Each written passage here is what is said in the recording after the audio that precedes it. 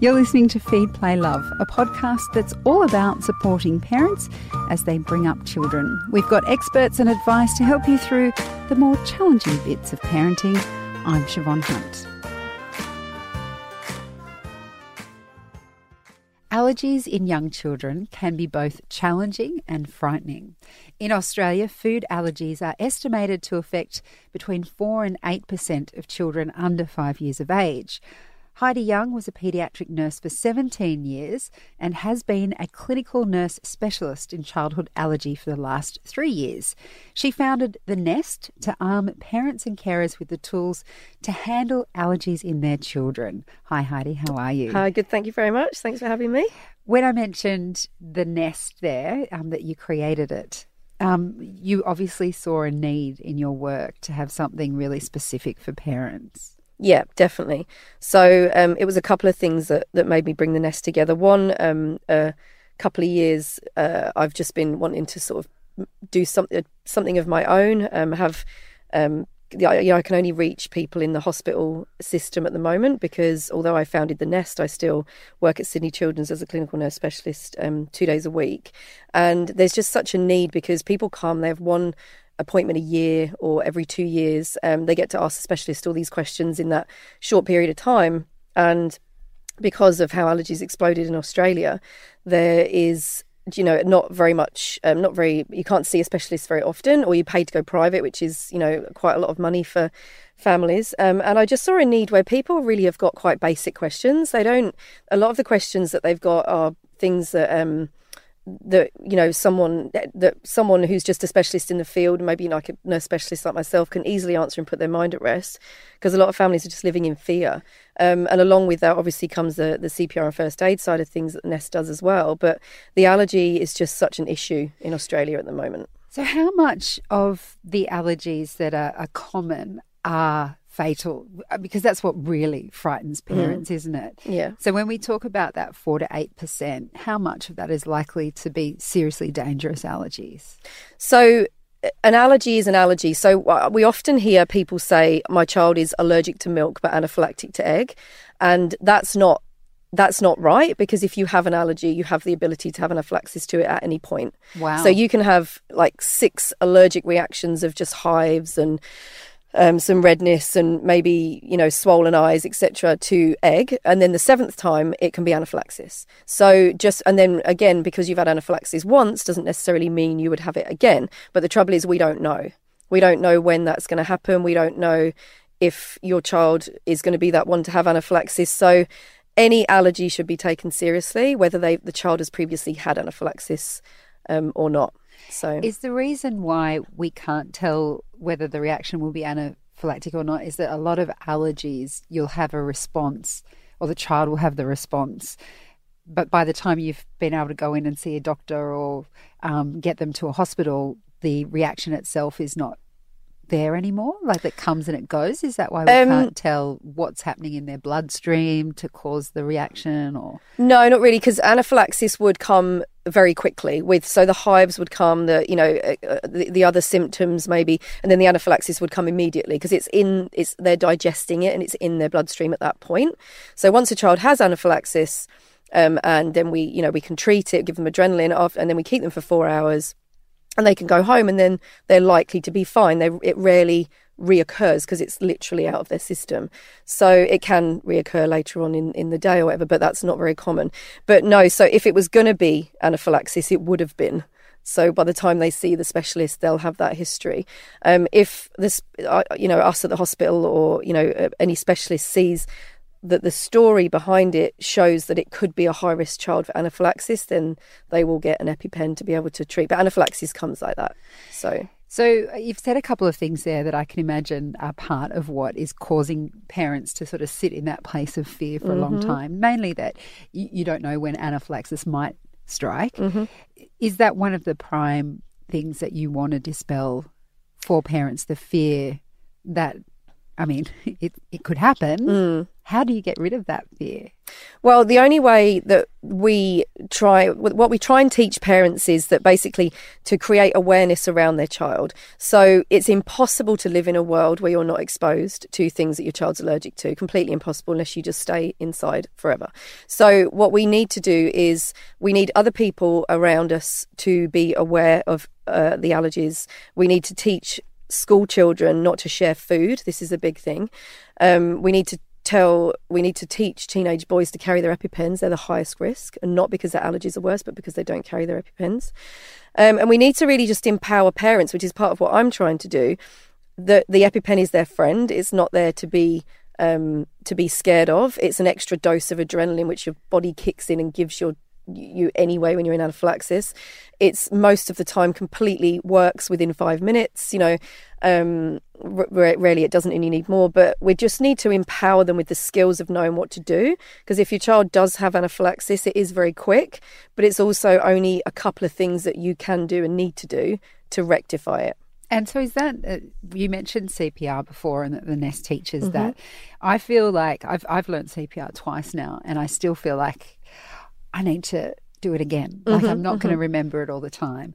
Is that the same as what you're trying to do in being allowing parents to be able to come and refresh on those skills? What do I do when my child has an anaphylactic reaction? Definitely, because it's very simple, but in that moment it's your whole world is just kind of crashing down. So if you can have those constant refreshers all the time, it's likely to just stick more, because there is really only 3 things you need to do if your child is showing some of these symptoms. And the big thing that I say is that there's a little box on your Red Action Plan which has the symptoms of anaphylaxis on it, and they're the only things you need to be thinking about at that point. And if your child has one of them, you give the EpiPen.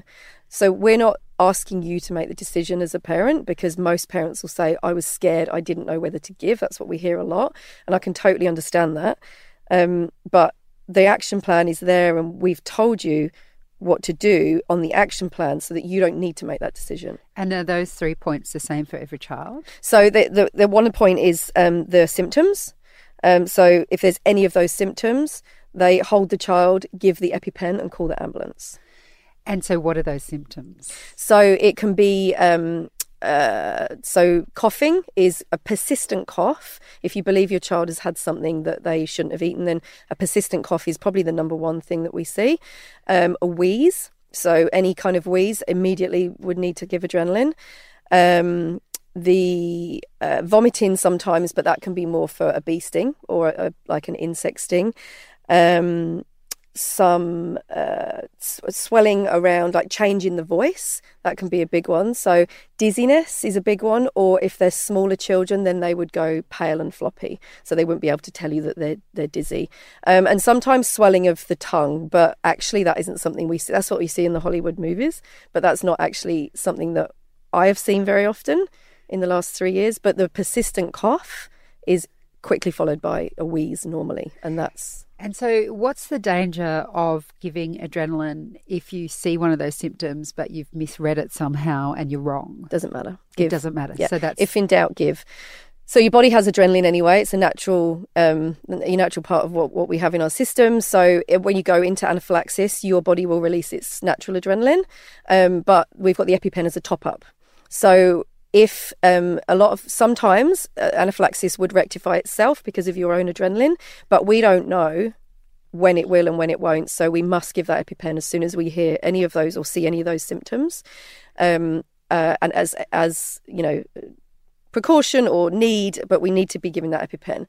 If for any reason you didn't need the adrenaline, then your body's just going to get rid of it the same way as it would anything else, but it knows what to do with adrenaline because we have it anyway. So if in doubt, give. Every time. And whereabouts do you give the adrenaline? I have images of you stabbing your child in the heart. I know, that's like, Pulp Fiction. Yeah, Pulp Fiction. That's what I think. That is exactly what I was thinking. And then I thought, what's that even? I don't remember why she passed out. Was that adrenaline? I don't remember. I think it was. It was a heroin overdose, I think.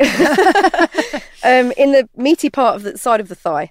So just on the outside of the thigh, and we would place the EpiPen against the thigh. We don't do a run up and stab. We just place the EpiPen against the side of the thigh and push until it clicks, and it will go through jeans. It will go through any clothing, because it's all about speed and ease. So it goes through into the side of the thigh, so it just goes into the muscle there. Okay. So you don't have to get a specific vein or... No. I feel much more relieved, and I don't have a child with allergies. So when you talk about education, I feel like that must be the hardest part for all parents, because even though most parents know that allergies have been on the rise, most parents will know a child with an allergy. In some ways, it still doesn't feel common enough that all parents take it seriously. I still hear parents complaining about, oh, I was told I couldn't put that in their bag because it has a trace of nuts in it. Do you see that as a challenge for parents who have children with allergies, just to get other families and the community on board with it? Definitely. That's probably one of the main worries, that and extended family, because they're exposed to them more often, and it's like, oh, a little bit won't hurt. And I've seen a child with this much egg, like a size of my little fingernail, need 6 doses of adrenaline and ICU admission because they had anaphylaxis that just wasn't going away. So a little bit does hurt to a child that has an allergy that severe. And we didn't know that child had an allergy that severe, so it comes out of the blue sometimes. But it is a major concern, and all we can do is really try and educate the wider. So in my classes, I say, friends and family, let's bring everyone in so that we can say, I got firsthand. I've seen firsthand anaphylaxis all the time, like, nearly once a week I see it. So it's definitely a concern. I think sometimes when I am in my hospital job and we see anaphylaxis, I don't think it's a bad thing that the other 9 parents see it. It's upsetting, but I actually don't think it's a bad thing, because some of them haven't ever seen it and they don't see it looks different. You haven't always got a child gasping and choking and holding their throat and a big swollen tongue. It doesn't always look like that.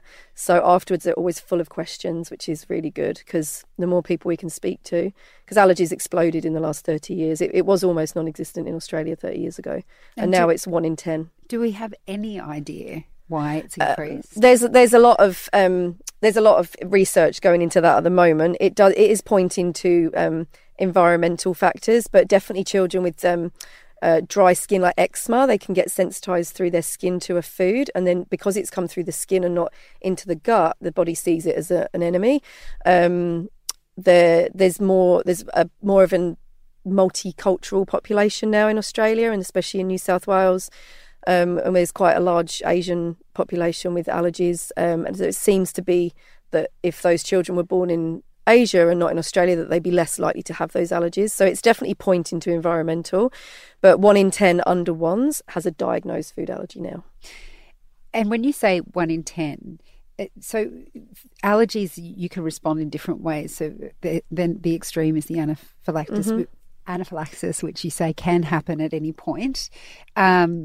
But what if it's a reaction to milk? They don't like they feel unwell when they have milk, and so you change it to goat's milk or soy milk or whatever the substitute might be. How many of those 1 in 10 are severe, dangerous allergies, and how much are sort of mild responses to certain foods? So if it was just, say someone had given their child cow's milk and it just felt unwell and had a runny tummy and things like that, that could be more of an intolerance, which is different. Okay. That's not an immune response. That's not an allergy.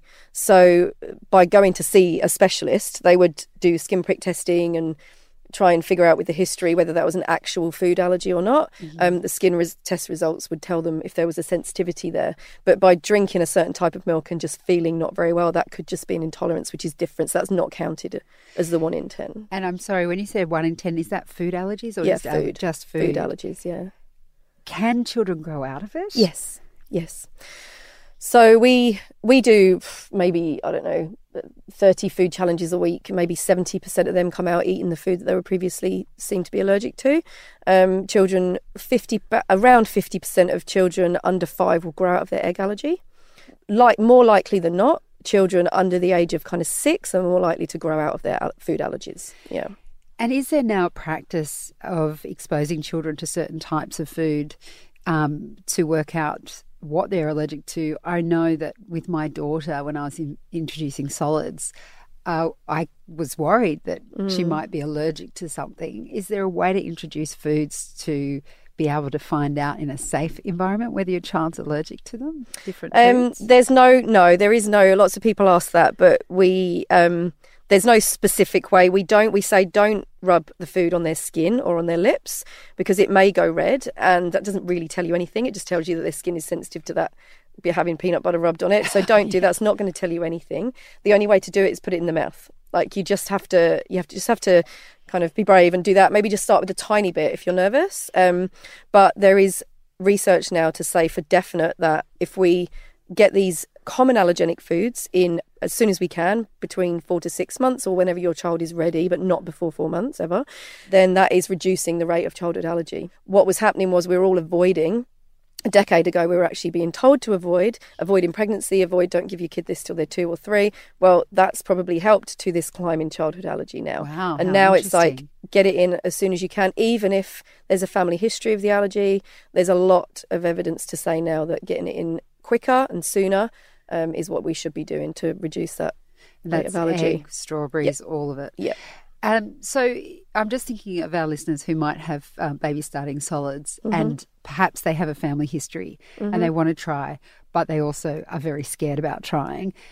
If you start to notice those symptoms that you mentioned before, like the wheezing, the constant coughing, that sort of thing, if it's in a baby, should your first call be an ambulance or do you... If your baby starts to wheeze and cough after having something like that, absolutely. Just go straight, call an ambulance, go straight to hospital. Yeah, if you're really worried, just make yourself aware of the symptoms of allergy, the difference between the symptoms of allergy. Like some children will just get some hives around their mouth and that could just be a contact reaction, or the difference between anaphylactic symptoms and allergy symptoms, because you don't need to call an ambulance if they've just got some hives around their mouth. But if your baby is wheezing and coughing after having one of these common allergenic foods, then if it's sudden, if they don't already have like a bronchiolitis or something. But yeah, for sure. What about swelling lips? I remember once in my life I had a really severe reaction to shiitake mushrooms of all things, and my lips would swell. And it happened enough times that my GP said, I want you to watch that because that might be a sign that it's going into your respiratory system. Is there a connection between swelling of lips? It can be. It isn't necessarily one of the signs of anaphylaxis. It can often just be a contact reaction, but the lips do tend to swell quite dramatically. I've seen some very comical lips. Yeah. But that alone is not a worry for anaphylaxis. But yeah. So tell me a bit more about the Nest. You've set it up to sort of equip parents so that they can feel more empowered. Is it only in the offices? Are you online? Yeah, so no, we don't have any online courses at the moment, but that's definitely something I'll look into in the future. But at the moment, it's hands-on, it's face-to-face. So we're based here in Sydney and we do classes all around Sydney. And we go into homes, so people's homes, but we also have we've got a venue at the Children's Clinic in Bondi Junction where we do some classes out of there a couple of times a month, or if people want it in their daycares or anything like that. So we're mobile, we can go to them. So people can book a class of their own somewhere, or if it's just an individual or a couple, they can come to us at the Children's Clinic in Bondi Junction, or look on my website for other venues that are coming up. Okay, some of the other brilliant. Public That's hospitals. been so interesting, Heidi. Thank you so much for coming in. Thank you very much. That was Heidi Young from The Nest, and you can find out more about Heidi and the courses she mentioned at the website www.thenestcpr.com, and we'll also put links to that in the notes for this episode. Feed, Play, Love is a babyology podcast produced by Elise Cooper and presented by me, Siobhan Hunt. You can get in touch. We'd love to hear from you. Email us at feedplaylove@theparentbrand.com.au. See you next time.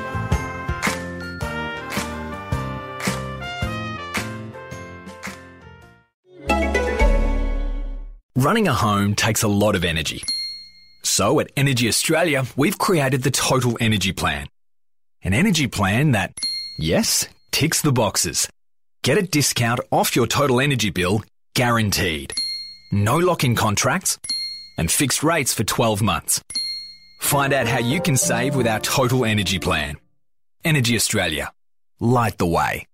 Conditions apply. To view basic plan information documents, visit energyaustralia.com.au.